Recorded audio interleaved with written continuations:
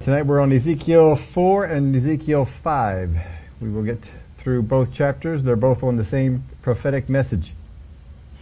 Now he says here in verse 1, "You also, son of man, take a clay tablet and lay it before you and portray on it a city, Jerusalem. Lay siege against it, build a siege wall against it, and heap up a mound against it, set camps against it also, and place battering rams against it all around. Moreover, take for yourself an iron plate and set it as an iron wall between you and the city. Set your face against it, and it shall be besieged, and you shall lay siege against it.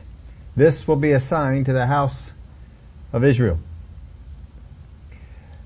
Now there's actually some debate on this as to whether these actions are literal or figurative. I really don't see why there's any debate to it, except for the fact that they are kind of extreme things that God asked Ezekiel to do. But there are other prophets who had to do things of this nature, not quite this severe, but that was all real. Some people are actually trying to say that this happens in his vision or happens in his mind, or he just kind of sees it as happening, or a dream and then relates it to people.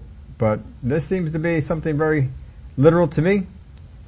But since there is some debate out there, I thought I'd at least mention that to you. So what he does is he takes a clay tablet. This is the clay tablets that they would do their writings on. They would, anything that they would have that was written, they would be put into a library of sorts, would be on this type of a tablet. And he says what you're supposed to do is draw the city on it. The city of Jerusalem. So this way, if any of the captives were coming by, they would be able to recognize that this is Jerusalem. They would recognize the temple. They would recognize the towers. They would recognize some of the things that are unique about the city. I'm sure that they haven't all had an aerial view of the city, but they certainly have seen it from a high point and would be able to recognize that this particular city is the city of Jerusalem that is on the clay tablet. So he says, once you do that, to lay a siege against it, build a siege wall, and heap up a mound against it, and set camps against it also, and place battering rams against it all around. So this is to show that there is a siege against this. So he was to make some battering rams. He was to build a mound against it and show that this city is under siege. Now before, in the previous chapter, he had his hands bound, or at least that's what the Lord says, that he would bind his hands. But obviously his hands are free while this is going on. Otherwise he wouldn't be able to do all these things that he is asked to do in this prophecy. So he says, moreover, take for yourself an iron plate and set it as an iron wall between you and the city. The iron plate is probably a plate that you would set in an oven or on a fire and bake bread or such things as that. So he was to take that and put it between him and the little city that he built. And he said, set your face against it, and it shall be besieged. So this iron plate that would be there, it could represent sin between God and his people. The iron plate represents that, with Ezekiel representing God, which of course he would be doing as the prophet. Or perhaps it's part of the siege, with God being behind those in the siege. I would kind of tend to the first thought, that it's representing the sin between God and his people. And though they want God to deliver them and they want God to help them, I think by doing this, he is showing that God has a barrier between him and his people, and therefore is not able to help the city out in this siege. Then says in verse 4, lie also on your left side and lay the iniquity of the house of Israel upon it. According to the number of days that you lie on it, you shall bear their iniquity. For I have laid on you the years of their iniquity according to the number of the days, 390 days. So you shall bear the iniquity of the house of Israel. When you have completed them, lie again on your right side. Then you shall bear the iniquity of the house of Judah 40 days. And I have laid on you a day for each year. Now it would seem that by laying on his left side and laying on his right side, that more than likely, laying on his left side, he would be facing north, representing the northern tribes. And the 40 days he'd be facing south, laying on the right side. The numbers here, 390 days on his left side. There is a little bit of disagreement in this in the numbers. The Septuagint, in most of the versions we have, show 190 years. There are some that have 150. And there are a few that agree with the Hebrew. There are a few historians who feel that the Septuagint actually had, had the right numbers, and that the Hebrew ones that we have were actually later, and they made a correction. And I'm not sure which way to tell you to go, but we'll tell you what sense we can make of the numbers as best that we have it here. If you look at it as 390 days, and there's a number of ways to look at it. Most of the stuff I was looking at was taking the 390 days and the 40 days and going from the point of captivity and going forward. But it may actually be a going past, and the 390 days representing, of course, 390 years. We know that because God said it. There's a few other prophecies where a day represented a year. You remember that 40 days for the days that the spies were in the land? That God says, all right, 1 year for each day. And so that's one place where you have the 1 year per day transfer. But it's not always the case. Sometimes God says a day, He means a day. But in this particular case, He's saying that each day would represent a year. So we know that 390 days represents 390 years. What we don't know is what that comes from, or if you go with the Septuagint, 190 or 150. So there's a number of different things to look at for this that are interesting. One would be if you take 390 and you add 40 to it, because this is one of the things that we can debate about this. He is 390 days on one side, and then at the conclusion of that, he is 40 days on the other side. As you get further into the prophecy, we find out that for the 390 days, he is to eat a certain diet, but it doesn't prescribe that for the 40 days.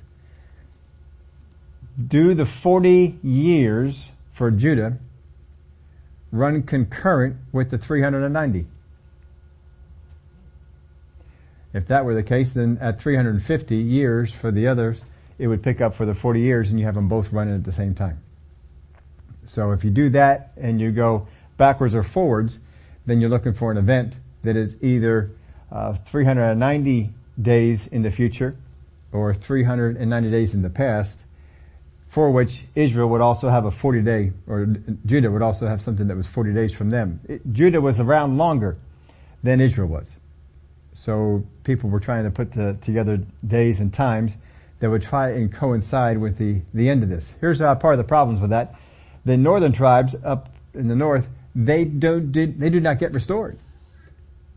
They're done. The 390 years is not a part of mercy. God's going to bring them back. He does not bring the northern tribes back. They get scattered and they are called the lost tribes. The people of the south, Judah, were put into a captivity where they were all kept together. Now the south was made up of almost all the tribes because many of them had come from the north when they decided to forsake Israel, or forsake the God of Israel. And so Judah represented most of the tribes. They had them there, but as far as God was concerned, He looked at Judah as a tribe of Judah. Sometimes Benjamin would be thrown in. And of course the Levites were in there as well. But when the division was made, you had 10 tribes in the north and 1 tribe in the south. Now 40 years, this is an interesting little play on the numbers. There are 10 tribes in the north. And the punishment that people would go through was 40 stripes in the Old Testament. And of course they also tacked on the part they would minus 1 just to make sure that they were a little bit under that. So that's where 39 stripes had come from. If you had 10 tribes in the north and you put one of these punishments on each one of those tribes, you would come out with 390 years. But then you don't have 39 years in the south, you have 40 years in the south. So that's another fun thing. Now here's another part with the math that'll be interesting. You add the 390 years together, if you say they don't run concurrently, but they run at the end, you take 390 years and add 40 years to it, you're going to come up with a number you may recognize. 430. And 430 is the year of the first captivity of Israel, which was under Egypt, which coincidentally was divided into 2 periods, 390 and 40. 390 years up until the time of Moses, and 40 years later Moses came in as a deliverer. he went in exile for 40 years. So it is kind of interesting that you have a 390 and a 40. What is also interesting is a particular prophecy in the book of Hosea. In chapter 8, verse 13, it says, "For the sacrifices of my offerings, they sacrifice flesh and eat it, but the Lord does not accept them. Now, he will remember their iniquity and punish their sins. They shall return to Egypt." Now, this is speaking of the captives, the current plight of them. And just a few verses later, in Hosea chapter 9 verse 3, "They shall not dwell in the Lord's land, but Ephraim," that's the north, "shall return to Egypt and shall eat unclean things in Assyria." Now that's the northern tribes. It's talking about the Assyrian exile that they put them in, but again a return to Egypt. So 2 times in this prophecy you have the mention of returning to Egypt. And of course Egypt's captivity was 430 years, 390 and 40. So it's interesting to play around with those particular numbers. A few other problems that you have with the way that you interpret this is there is only one city that is spoken of. It is the city of Jerusalem. If you try and take the 390 years for something solely for the north, then the 390 years would not point to the city of Jerusalem, but to the city of Samaria. And when Samaria fell, which was the northern capital, the head of that one. But Samaria is not mentioned. The only thing that you have is the city of Jerusalem that is mentioned. That's the only city that is depicted on the clay tablet. So the siege is about Jerusalem. So if you try and tie in the north with 390 years and something that occurs with the north for them to fall, Samaria is not mentioned. When Jerusalem falls with Nebuchadnezzar, it has no bearing on the northern tribes because the northern tribes are already gone.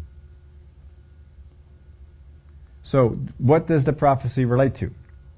Are the 390 years picking up right after each other? Do they run concurrent? So I think some of our clues are in the fact that this prophecy is about the city of Jerusalem. And the city of Jerusalem only. And no other city is being mentioned here. When you look at it as just centered around the city of Jerusalem, let me look at this again. "Lie also on your left side, and lay the iniquity of the house of Israel upon it. According to the number of the days that you shall lie on it, you shall bear their iniquity. For I have laid on you the years of their iniquity, according to the number of days, 390 days. So you shall bear the iniquity of the house of Israel. And when you have completed them, lie again on your right side, and then you shall bear the iniquity of the house of Judah 40 days. I have laid on you a day for each year." Now in the north, let's just look at a little bit of the history here in the north. When they broke apart, it was under Rehoboam, Solomon's son. And under Rehoboam, they still were somewhat of a God-fearing country. Under Solomon, of course, idolatry had been introduced, and under Rehoboam, it had continued. And when Jeroboam had split off in the north, he took them completely into an idolatrous way. Israel would go back and forth between being godly and God-fearing and forsaking God. And God constantly was working with them. He would send prophets to them, and he would tell them the older sister, the younger sister, prophecies along those lines, and he was trying to get both of them to come on back, and he wanted Israel to follow in the way of Judah, who was following after God, but Judah kept going after the idols of the other sister. And so instead of Judah being the example to Israel, they followed the example of Israel and fell into the same sins. So God was continually dealing with them together. I think what we're going to have is a better interpretation of this prophecy is not that they run that they run one after another, and not that they run congruently. I don't think either interpretation is right. That the 390 years ends and the 40 years does not begin right after, even though in the prophecy it does, because you only have one city. And that one city is Jerusalem. The thing with Jerusalem is it does not fall once, it falls twice. And I would think that this prophecy actually points to its two falls, not its singular fall. So the 390 years, 190 years, or 150 years, whatever number is actually the true number, is actually speaking about the first fall of Jerusalem, for which Israel has fallen, and then there would be a second fall. But what you're going to see here is you're going to see 390 years, or 190 years, or 150 years of grace that God gave to Israel. And then the city fell. And then you're going to have this go on again, but the second time is going to be much shorter. You're going to have 40 years of grace, and the city will fall. Now you remember when Jesus came on the scene in the New Testament, he was prophesying destruction. He prophesied destruction of Jerusalem. And they got upset with him on some of the prophecies he would make on this. So it seemed that the destruction of Jerusalem was already in place. They had rejected the prophets, and now they were about to kill the Son. So in the first group, 390 years, 190 years, 150 years, whichever number it truly is, you're going to see a much more extended grace period, and then the city falls. But in the second prophecy, 40 years, you're going to see a much shorter grace period, because in this one, they rejected and killed the Father's Son. I would think that's a little bit more of a accurate way of looking at this. It's not one fall of the city, it's two falls of the city. Because 2 times it's going to undergo a siege. 2 times it's going to undergo the battering rams. 2 times it's going to undergo famine. 2 times it's going to fall, and the walls are going to come down. If you took the numbers, 390 years from the time that Israel falls, which is around 584 BC, when Babylon comes in and destroys it. They had come in a few other times and done other things, but if you look at when they came in to destroy it, if you go back 390 years, you're going back somewhere into the period, I believe, of David's reign. There isn't too much in David's reign. I think we can say that the period of grace began. You'd have to probably go to the time of Solomon, when he started to bring in the idolatry. But 390 years won't take us to the period of Solomon. There isn't too many ways to get to that. If you look at the 190 years and go back in there, I couldn't find any significant event that occurred anywhere near the 190 years. If you go back to the number of 150 years, that's the only one I could find that had anything significant that you could come up with. And on that one, you had the first captivity, which came under Pekah in 731 BC. That is going to be a few years off of our 150 years, because Jerusalem either fell in 586, 584, depends on which calendar you're looking at. But if you take this back 150 years from the time that Pekah had taken them into captivity, you're going to go back to 581. So it is close. It's not quite there. But what we do know is that it meant something to the people there, because they don't give a whole lot of explanation for it. Ezekiel doesn't feel like he needs to explain what the days represent, what the years represent. So it would seem that for the people that are there, the ones that the prophecy is directed to, they know what he is referring to as far as the time is concerned. Let's see. So the prophecy could be regarding the 2 falls of Jerusalem, is what I put in your blank there. The second fall was in 70 AD, after a shorter period of grace of 40 years. They didn't get as much grace. They got a lot of grace in that first time, before that city fell. I mean, God put up with an awful lot of idolatry under many different kings and many different generations, until God finally said under Josiah, all right, y'all can repent, but I'm still going to bring this on. And God even relented for the time of Josiah, gave them even more grace there. Verse 7, therefore you shall set your face toward the siege of Jerusalem, your arm shall be uncovered, and you shall prophesy against it. And surely I will restrain you so that you cannot turn from one side to another till you have ended the days of your siege. Now the part here of his arm being uncovered may represent an active involvement in the siege and not a mere bystander, that God is actively involved in this. In Isaiah 52 and verse 10, the Lord has made bare his holy arm in the eyes of all the nations, and all the ends of the earth shall see the salvation of our God.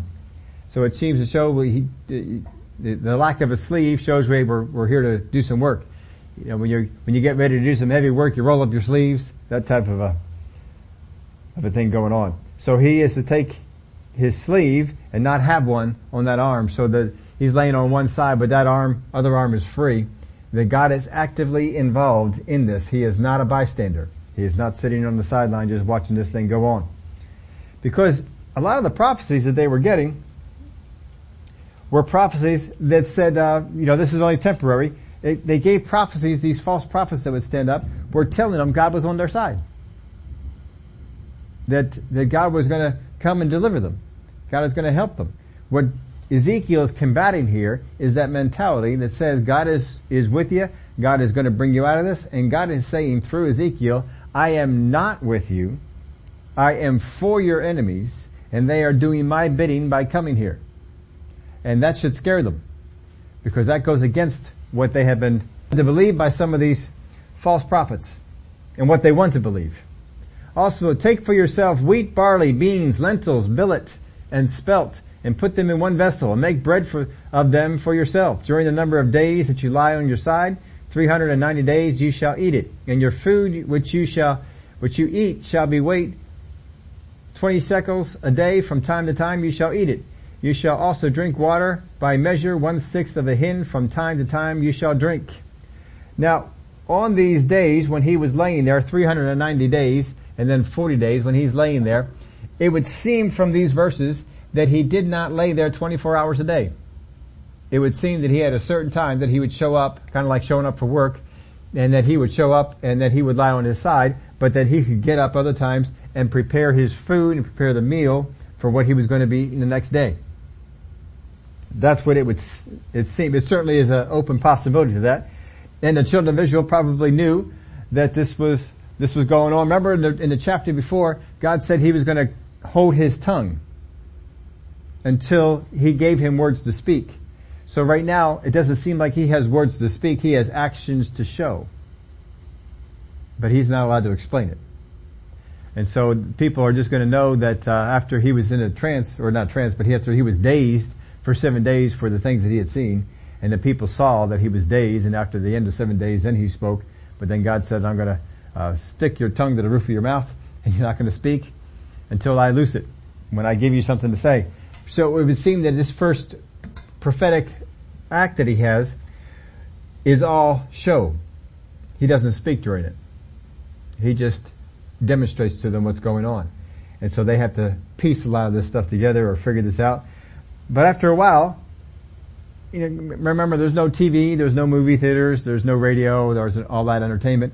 So after a while people say, hey, let's go down and see the show down by Ezekiel.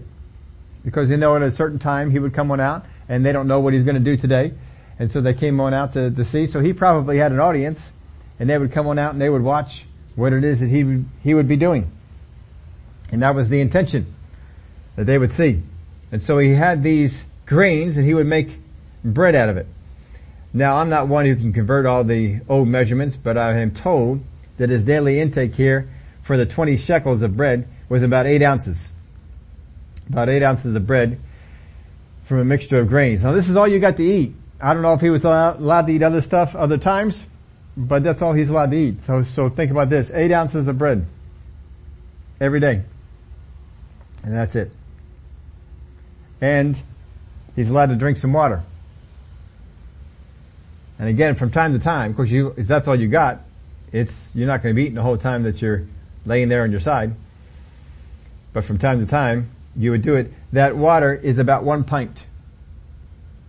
So 1 pint in the day. But you're laying outside, under the sun. I don't think he was allowed to have there's no mention of shade. We don't have that. And so he goes ahead and he does this, and verse 12, and you shall eat it as barley cakes, and bake it using fuel of human waste in their sight. So he had to get all these materials out there and lay them on out, and then he had to lay on his side and then bake all these ingredients, and he's supposed to bake it over human waste in their sight. God wants them to see what they're doing. So shall the children of Israel eat their defiled bread among the Gentiles, where I will drive them. So I said, Ah, Lord God, indeed, I have never defiled myself from my youth till now. I have never eaten what died of itself or was torn by beasts, nor has abominable flesh ever come in my mouth. Then he said to me, See, I am giving you cow dung instead of human waste, and you shall prepare your bread over it. So he was okay with only eating 8 ounces of bread in a day. He's okay with just 1 pint of drink. But he said, cook this over human waste, that would make the food defiled, and that would make him defiled. He said, hold on a minute. I've not defiled myself all the days of my life. Don't make me do this now. And God says, don't worry, I'm giving you cow dung instead of this. And which was not an unusual fuel for them. Unusual fuel for us. Apparently it was not an unusual fuel for them. I can't imagine going out there and lighting up cow dung, but apparently that's the thing that they would do. So he got a little bit of a protest about this. Now this was to show how scarce food would become in Jerusalem. It would also demonstrate to them that they would have to ration the food. They would eat food as unsure of where tomorrow's food would come from, and they would eat defiled food. Verse 16. Moreover, he said to me, Son of man, surely I will cut off the supply of bread in Jerusalem. They shall eat bread by weight and with anxiety, and shall drink water by measure and with dread, that they may lack bread and water, and be dismayed with one another, and waste away because of their iniquity. Now you know that God says don't be anxious about anything, but he's telling them you're going to be anxious about this eating, because they're disobeying God, because they have put themselves into a place of judgment. Now in verse 1, chapter 5, And you, son of man, take a sharp sword, take it as a barber's razor, and pass it over your head and your beard, then take scales to weight and divide the hair. So it would seem that this is after the 390 and 40, but it may be possible that it's during it. It would seem to me though that it's after. You shall burn with fire 1/3 in the midst of the city when the days of the siege are finished. And you shall take 1/3 and strike around it with the sword, and 1/3 shall scatter in the wind. I will draw out the sword after them. So we're still in demonstration mode. We still have our city set up with the siege all around it. And so he's supposed to take the first third, and he's supposed to put it in the midst of the city. He's taking his hair, and he's putting 1/3 of that in the midst of the city, and he's going to burn it. And this is going to show them that inside the city, 1/3 of the people are going to die there.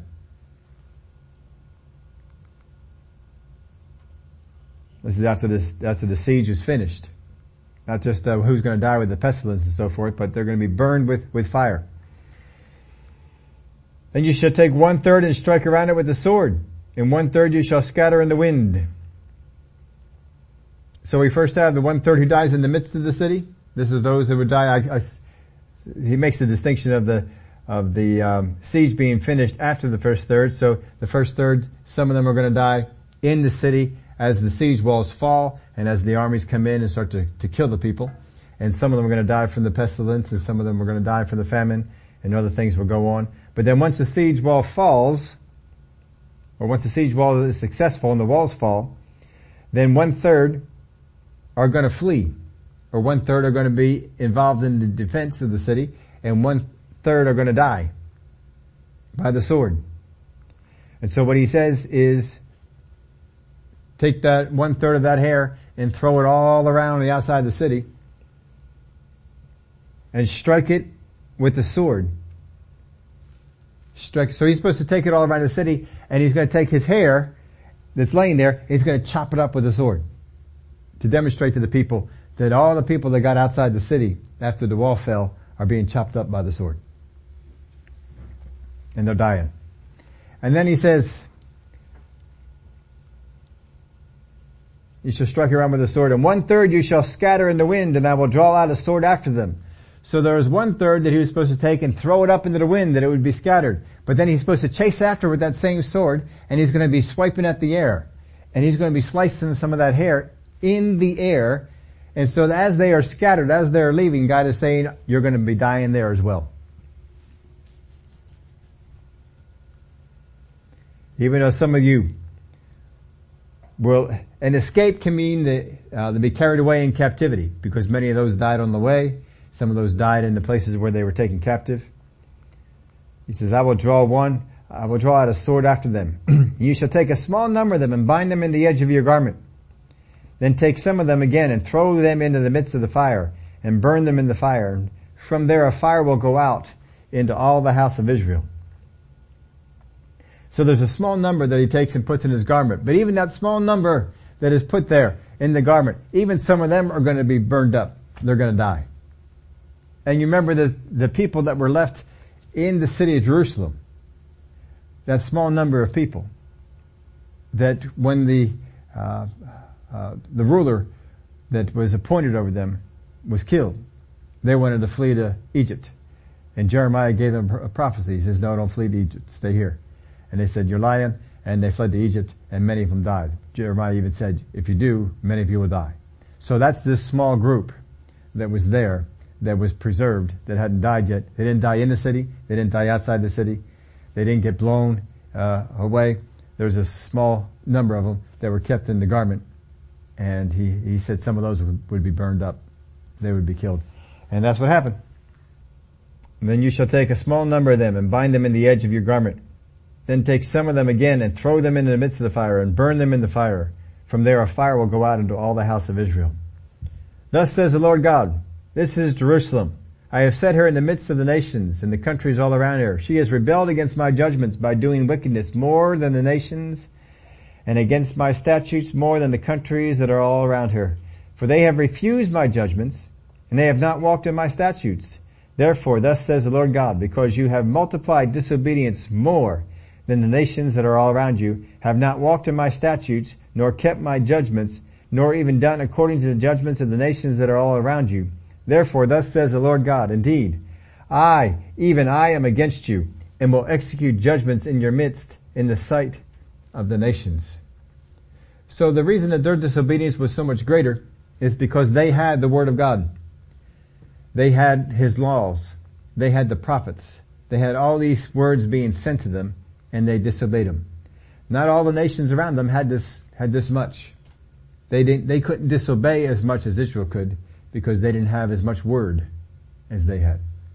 But because of all the word that they had, God says, you are more disobedient than all the nations that are around you. And you've heard the prophecies of the nations that are around you. You've heard the prophecies against Assyria. You've heard the prophecies against other nations that came before them, even the prophecies against Egypt. But you didn't listen to those prophecies. You saw the destruction that came to those nations, but you didn't listen. And you went on. And he says, so you are more disobedient than all the people and all the nations that are around you. And God is saying, I am against you. Now most of the false prophecies show that God is on their side. But again, God says, I am against you. Verse 9, and I will do among you what I have never done, and the like of which I will never do again, because of all your abominations. Therefore fathers shall eat their sons in your midst, and the sons shall eat their fathers. And I will execute judgments among you, and all of you who remain I will scatter to all the winds. Therefore as I live, says the Lord God, surely because you have defiled my sanctuary, with all your detestable things and with all your abominations, therefore I will also diminish you. My eye will not spare, nor will I have any pity. 1/3 of you shall die of pestilence and be consumed with famine in your midst, and 1/3 shall fall by the sword all around you. And I will scatter another third to all the winds, and I will draw out a sword after them. Thus shall my anger be spent, and I will cause my fury to rest upon them. And I will be avenged, and they shall know that I, the Lord, have spoken it in my zeal, when I have spent my fury upon them. Moreover, I will make you a waste and a reproach among the nations that are all around you, in the sight of all who pass by. So it shall be a reproach, a taunt, a lesson, and an astonishment to the nations that are all around you. When I execute judgments among you in anger and in fury, and in furious rebukes, I, the Lord, have spoken. When I send against them the terrible arrows of famine, which shall be for destruction, which I will send to destroy you. I will increase the famine upon you, and cut off your supply of bread. So I will send against you famine, and wild beasts, and they will berave you. Pestilence and blood shall pass through you, and I will bring the sword against you. I, the Lord, have spoken.